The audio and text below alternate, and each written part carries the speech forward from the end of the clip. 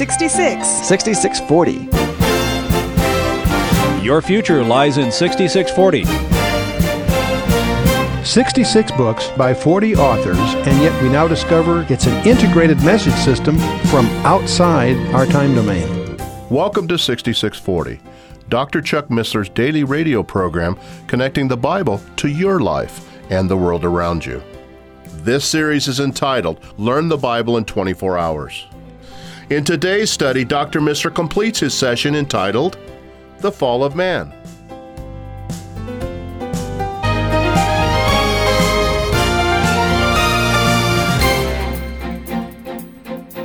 Space has properties. It has an electrical property called permittivity. It has permeability. It has magnetic. Both is a dielectric constant and it has a magnetic constant. There is an intrinsic impedance in space. Any radio amateur who's been trying to tune an antenna knows that space itself has an intrinsic impedance. And these things are all now well understood. Of course, the velocity of light, as we've talked about, at creation was probably 2.54 times 10 to the 10th times its present velocity. It's currently also at the speed of gravity, which is a whole other thing to get into. Let's talk a little bit about zero-point energy. If the temperature of an empty container is lowered to absolute zero, there still remains a residual amount of thermal energy that cannot by any means be removed. That's why they call it the zero-point energy. An absolute vacuum is now known to be a vast reservoir of seething energy out of which particles are being formed and annihilated constantly. It's sort of like the foam at the base of a waterfall. See, one of the questions is, why doesn't an electron that's spinning around its nucleus of an atom radiate its energy away and by losing that energy spiral into the nucleus? It's a question. The answer is it picks up energy from the background zero-point energy and therefore is sustained by it. And that's exactly what's suggested in 1 Colossians chapter 1, verse 16, incidentally. But let's keep moving here. Day 1, let light be. Second day, the stretching out of space. The third day, we find land and vegetation. Now that's kind of exciting. So Erev and Boker on the third day leads to the land and vegetation. There's something else behind the text without getting into the land vegetation thing itself. You can get plenty of that from your biology books and so forth. And God said, behold, I've given you every herb-bearing seed. We're skimming down to verse 29 now. Which is upon the face of all the earth, every tree which is the fruit of the tree yielding seed. And it goes on at the end of that chapter and to the beginning of the next chapter. It says, out of the ground made the Lord God to grow every tree that is pleasant to the sight and good for food, and the tree of life also in the midst of the garden, and the tree of knowledge of good and evil. And it goes on. Between these two verses, verse 29 of chapter 1 and verse 9 of chapter 2, is obviously some Hebrew text of a handful of verses, in which is encrypted the name of 25 trees that appear in the Bible. It's interesting that if you're using a computer, they discovered that these 25 trees are encrypted. Some very shortly, using every second letter, or every third letter, that forward or backward, whatever. But it's interesting that these trees are the trees that are mentioned elsewhere in the Scripture. They're all encrypted underneath the text that deals with seed-bearing trees. What's relevant here isn't the fact these words happen to occur. What's relevant here is they're clustered under the text that has relevance here. So it's an interesting form of authentication, that, as we talked about earlier. Let's skip on to the fourth day. It's sort of startling to realize that the sun is created in day 4, the plants and vegetation in day 3. That makes it pretty hard to explain these as geological eras, by the way. And it also indicates that maybe there's other sources of light before the sun, but let's not get into all that here.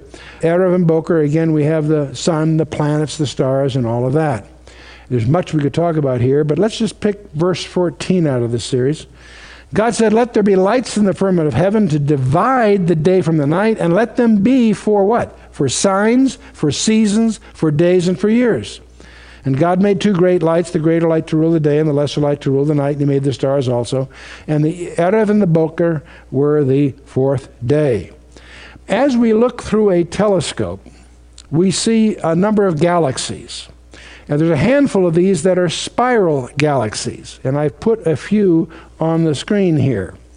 And by making distance measurements, we estimate that the one in the upper left is about 2 million light years away.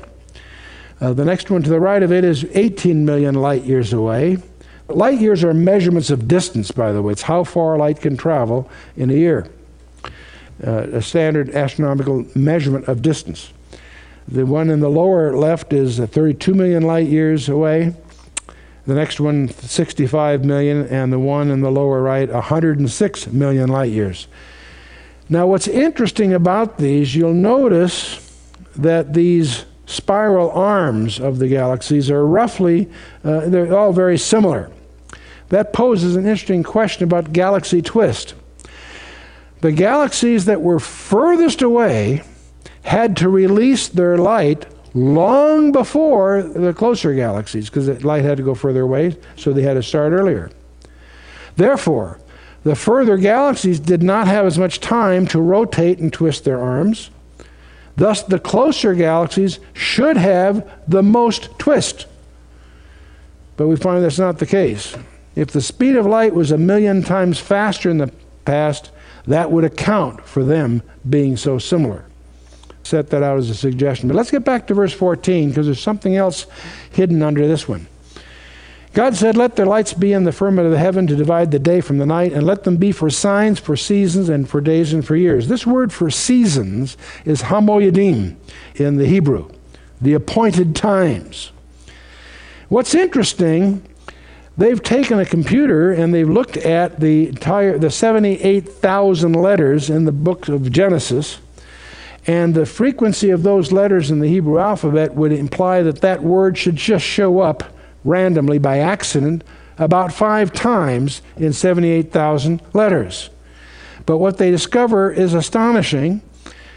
As an equidistant letter sequence, it appears only once in the entire book of Genesis, and it's at an interval of 70, and it is centered on Genesis 1:14. Now, why is this so significant? Well, first of all, by the way, the odds of this happening exactly this way is like 1 in 70 million. It statistically doesn't make sense unless it was deliberate. It turns out to any Jew, he knows that of the appointed times, there are 70 of them, 52 Sabbaths a year plus 7 additional Sabbaths per year. Many people don't realize that there's more than just the 52 Sabbaths. 7 days of Passover, including its related feast. When it says Passover, they're using it connotatively to include Feast of First Fruits and Feast of Unleavened Bread. There's the Feast of Shavuot, there's the Yom Teruah and Yom Kippur, and 7 days of Sukkot, Feast of Tabernacles. And when you add those, it adds up to 70. There are 70 appointed times on the Hebrew calendar. And so it's fascinating to discover that the text itself echoes this, that the hamoyedim is encrypted underneath the text in an interval of 70, once and only once, centered on that verse. Again, these are not, you can't build big cases on this except they're forms of authentication. You see evidence of a designer hovering over this text. Rabbi Hirsch said many years ago, the Jews' catechism is a calendar. What did he mean by that? Well, of course, we have the Feast of Israel. In the first month of the religious year, we have the spring feast, Passover, Feast of Unleavened Bread, Feast of First Fruits. 7 months later, you have the fall feasts in the month of Tishri. Feast of Trumpets on the first of that, the Yom Kippur on the 10th of that month, and the Feast of Tabernacles, or Sukkot, on the 15th. And between these two groups, on the 1st and 7th, there's a very strange one, the Feast of Weeks, in which they used leavened bread, strangely enough. And each one of these feasts, we'll discover later as we get into this, are not only commemorative historically, they're also prophetic. The first 3 were fulfilled on Christ's first coming. The last 3 apparently will be fulfilled on his second coming. And there's a very interesting one between those two. But let's move on. On the 5th day, we have the sea animals and birds created. Yeah, again, this is so frustrating to go through this because each one of these subjects is elegantly illuminates the skill of the designer. You can take something as trivial as a bird's feather, and you could spend a whole evening on discovering how skillfully that's designed, and to attribute that to happenstance or accident is nonsense.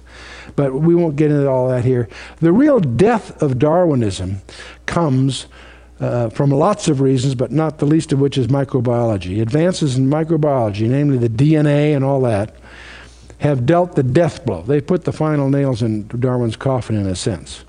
Because the DNA that we now discover is a 3 out of 4 error-correcting code. And we have time to develop that, but it's just utterly absurd to attribute the elegance of that code to random chance. And when you design a computer, you've got to have the language and the machinery processing that language intimately coordinated. To ascribe either one, or certainly together, as randomness is absolute folly in logic. And Darwinism cannot explain the origin of life because it cannot explain the origin of information. There's another concept that's emerging called irreducible complexity. We're indebted to Michael Behe's book, Darwin's Black Box, where he illustrates this idea with a simple mousetrap. Here we have a mousetrap that has 5 parts. It has a basic platform on which there's a hammer. That hammer is driven by a spring. It's held back by a holding bar that's tucked under a catch. All of us are familiar with a mousetrap. What's interesting, there are 5 parts here. Trying to make this simpler is pretty futile. These 5 parts have to be there in some function or another. It's interesting that if you have only 4 of the 5 parts, you don't catch 4/5 as many mice, you catch 0. The point is there's a concept in design called irreducible complexity. It can't get simpler than this. That indicates it's designed. It can't happen by accident. And let's take a single-celled creature called a bacteria. It has a flagellum, a little tail that propels it through its fluid. And if you look at this carefully, we're not going to get into all the other details. This is a single-celled animal, and we're going to just look at where the flagellum is connected to the creature. And we discover there are 40 parts to an electric motor. It doesn't wiggle, it spins. And it is an elegantly designed motor with 40 critical parts, any one of which missing, it doesn't work. So this did not happen by chance. It evidences designs, highly skillful design. Then we get in, of course, to the next day. We have animals, mammals, and, of course, Mr. and Mrs. Man, created in day 6. I won't spend a lot of time on this. Most of us are victims of this nonsense promoted by our textbooks, and even in National Geographic and Scientific American publish these crazy things, that we came from monkeys and that nonsense. When you get into this and study it with any depth at all, you'll discover something astonishing. Not only is this nonsense, it's deliberate fraud. The Heidelberg man was contrived from a single jawbone. The Nebraska man in 1922, Henry Osborne, did it from just one tooth, and they later discovered that it was from an extinct pig. The Piltdown man you hear so much about. Charles Dawson developed this from the jawbone of a modern ape. It was deliberate fraud. We now know it was filed and treated with iron salts to look old. If you get to the Peking man in 1921, the evidence has disappeared, but it also bears evidence of an outright fraud. These are not people who made a discovery and were just misguided. These are people who deliberately contrived these things to be misleading. The Neanderthal man, found in a cave in the Neander Valley near Dusseldorf. At the International Congress of Zoology in 1958, they concluded that it was just simply an old man suffering from arthritis. The Java man, 1922, an 1891 skull cap, a 50-foot femur thigh bone that was not even near it, was distant from it, and the evidence was concealed. It was teeth of an orangutan. The thing that disturbs you about paleontology is it's littered with deliberate frauds, not just poor science, but deliberate frauds. So all this is still fine in the textbooks used in your schools to mislead our kids. In 120 years of searching, there have been no intermediate stages found to justify evolution. We could go on, but let's move on here. We get to day 7, and you notice there's no Erev and Boker. There is no discrete steps, God had finished his creation. It's completed. That's the whole theme of day 7. Now, our problem in these so-called day, how old is the universe and the days, it's clear that God intended us to understand that. And our problem is not Genesis 1. People talk about the word yom and what it might mean. That's silliness. It's Exodus 20, verse 11, where the creator of the universe with his own finger wrote it in stone. For in 6 days the Lord made the heavens and the earth and the sea and all that in them is. And he rested the 7th day. Therefore the Lord blessed the 7th day and hallowed it. And incidentally, he didn't do that in Exodus 20. He did that in Genesis 1. So our problem isn't in grasping the 6-day thing. It's clear God intended us to understand that he did it in 6 days. In days as we think of them. I won't quibble about 24-hour business, but clearly it's a day-by-day thing. And the real mystery to those that really understand who God is why did he take 6 days? But in any case, that's what he chose to do, and he did. The field of thermodynamics has been really solidified in 125 years. It's been fully described. And the first law of thermodynamics is called the conservation of matter and energy. It asserts that matter and energy, they're equivalent to each other, can neither be created nor destroyed under natural circumstances. And nowhere in the universe is matter being created or annihilated. All observed processes in the universe conserve matter or its equivalent energy. The corollary to this is natural processes cannot create energy. All of this is a result of a creation of the past. That's the implication of the first law. It's interesting, that's exactly what the scripture says in Genesis 2. In the 7th day, God ended his work. That's a thermodynamic statement.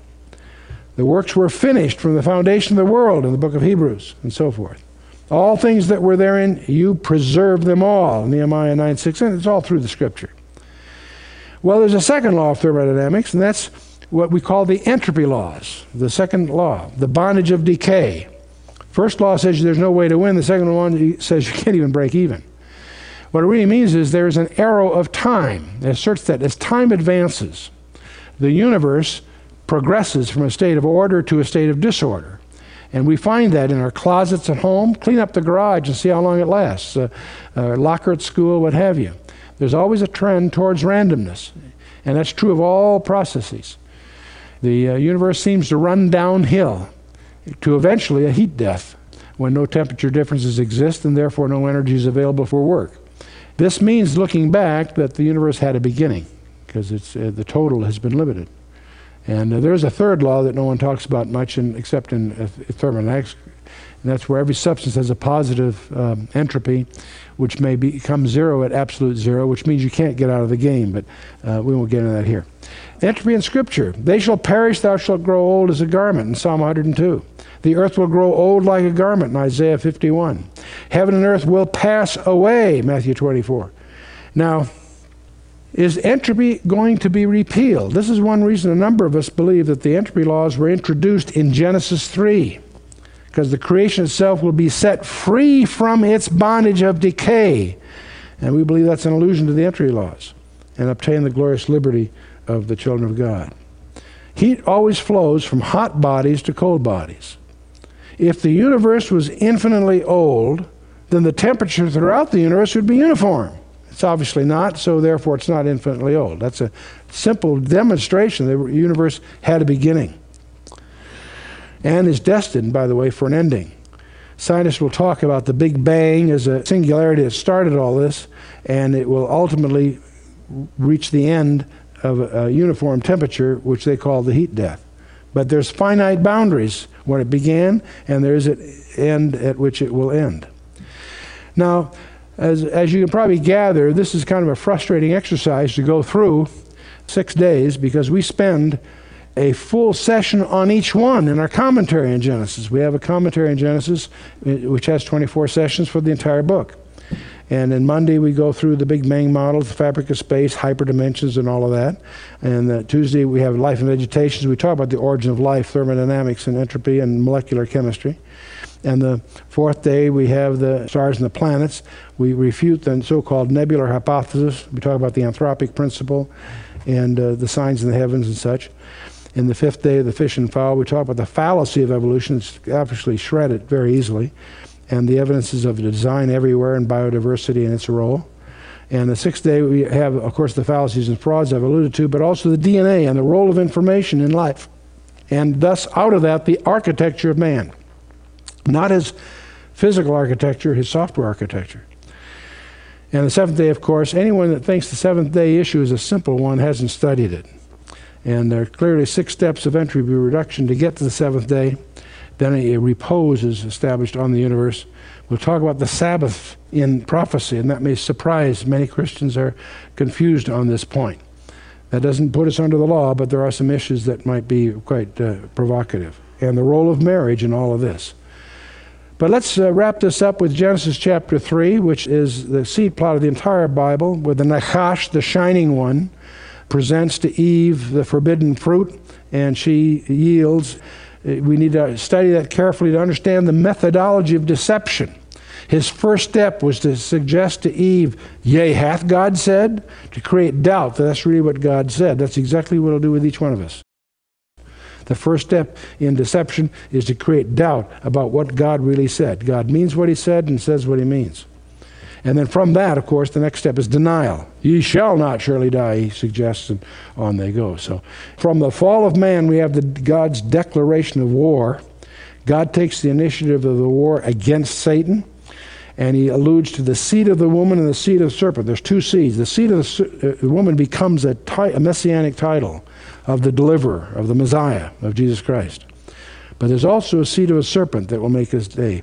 And the key verses here in chapter 3 are verses 14 and 15. The Lord God said unto the serpent, or the Nachash, the shining one, because thou hast done this, thou art cursed above all cattle and above all every beast of the field. And upon thy belly shalt thou go, and the dust shalt thou eat all the days of thy life. And I will put enmity between thee and the woman, and between thy seed and her seed. And there are the 2 seeds. The seed of the woman being the title of Jesus Christ, and the seed of the serpent being this leader that is yet to surface in world history. And it shall bruise thy head, and thou shalt bruise his heel. Now, the entropy, the bondage of decay, we believe is introduced here. We've seen the order improve through the creation week and stabilize during the seventh day. But then we have this pivotal event called the fall of man, in which God puts a curse on the creation. We need to understand that everything we know about the universe, we know from a post-curse universe. We know it only since the curse has been instituted. We have only glimpses or conjectures of what happened prior to the fall. You can't prove to me that Adam and Eve lived only in 3 dimensions. This is all a byproduct of the curse. And so, the effects of the fall, the entropy, I think, was introduced. The universe fractured. Maybe this is where we separated from the 10 dimensions to the 4 that we can directly experience, separating the physical and the spiritual universe. If I can make a 2-dimensional representation of a 10-dimensional universe, and God announces a curse and separates the 6 from the 4 dimensions that we can experience being what we call the physical universe, that fracture it may be a result of the curse. And there will be a time that, the 4-dimensional universe that we experience is a subset of a much larger reality, and we know that from empirical data. Redemption, by the way, God's plan of redemption involves more than man alone, because Isaiah twice and Revelation says, I create a new heavens and a new earth. So there's more than just man involved in all this. The first act of religion is in Genesis 3, verse 7. The eyes of them were both opened, and they knew that they were naked. That may mean far more than we have any idea. And they sewed fig leaves together and made themselves aprons or covering armor or something. A shagor means girdle or loin covering or belt or armor. So that was their attempt to cover themselves from their fall. But before the chapter ends, God teaches them more correctly. Adam also to his wife, did the Lord God make coats of skins and clothe them? Why did he do that? Because he was teaching them that only by the shedding of innocent blood would they be covered. And while that has a practical aspect that we grab immediately, there's a Levitical aspect there that the shedding of innocent blood will be required to free them from the predicament that they're in. So the central theme, the Old Testament is the account of a nation. The New Testament is the account of a man produced by that nation. The Creator became a man and dwelt among us, and his appearance is the central event of all history. He died to purchase us, and he's alive today. And the most exalted privilege we can get is to know him. And that's what the Bible really is all about. So the scarlet thread begins from the seed of the woman to the call of Abraham, the tribe of Judah, the dynasty of David, finally the virgin birth in Bethlehem, and we'll go to another tree in another garden when Jesus Christ pays for the predicament that we've got ourselves in. So next time we'll move forward and go to the flood and all those events. We'll find that there's another increase in entropy, a decrease in order, a lot more than just a lot of water. And we'll deal with the Cain and Abel genealogy of Noah, the flood of Noah, and the Tower of Babel in the next session, finishing Unit 1, which some people would call prehistory. The second unit would be the rest of the book, which deals with the patriarchs, Abraham, Isaac, Jacob, and so forth. See you there.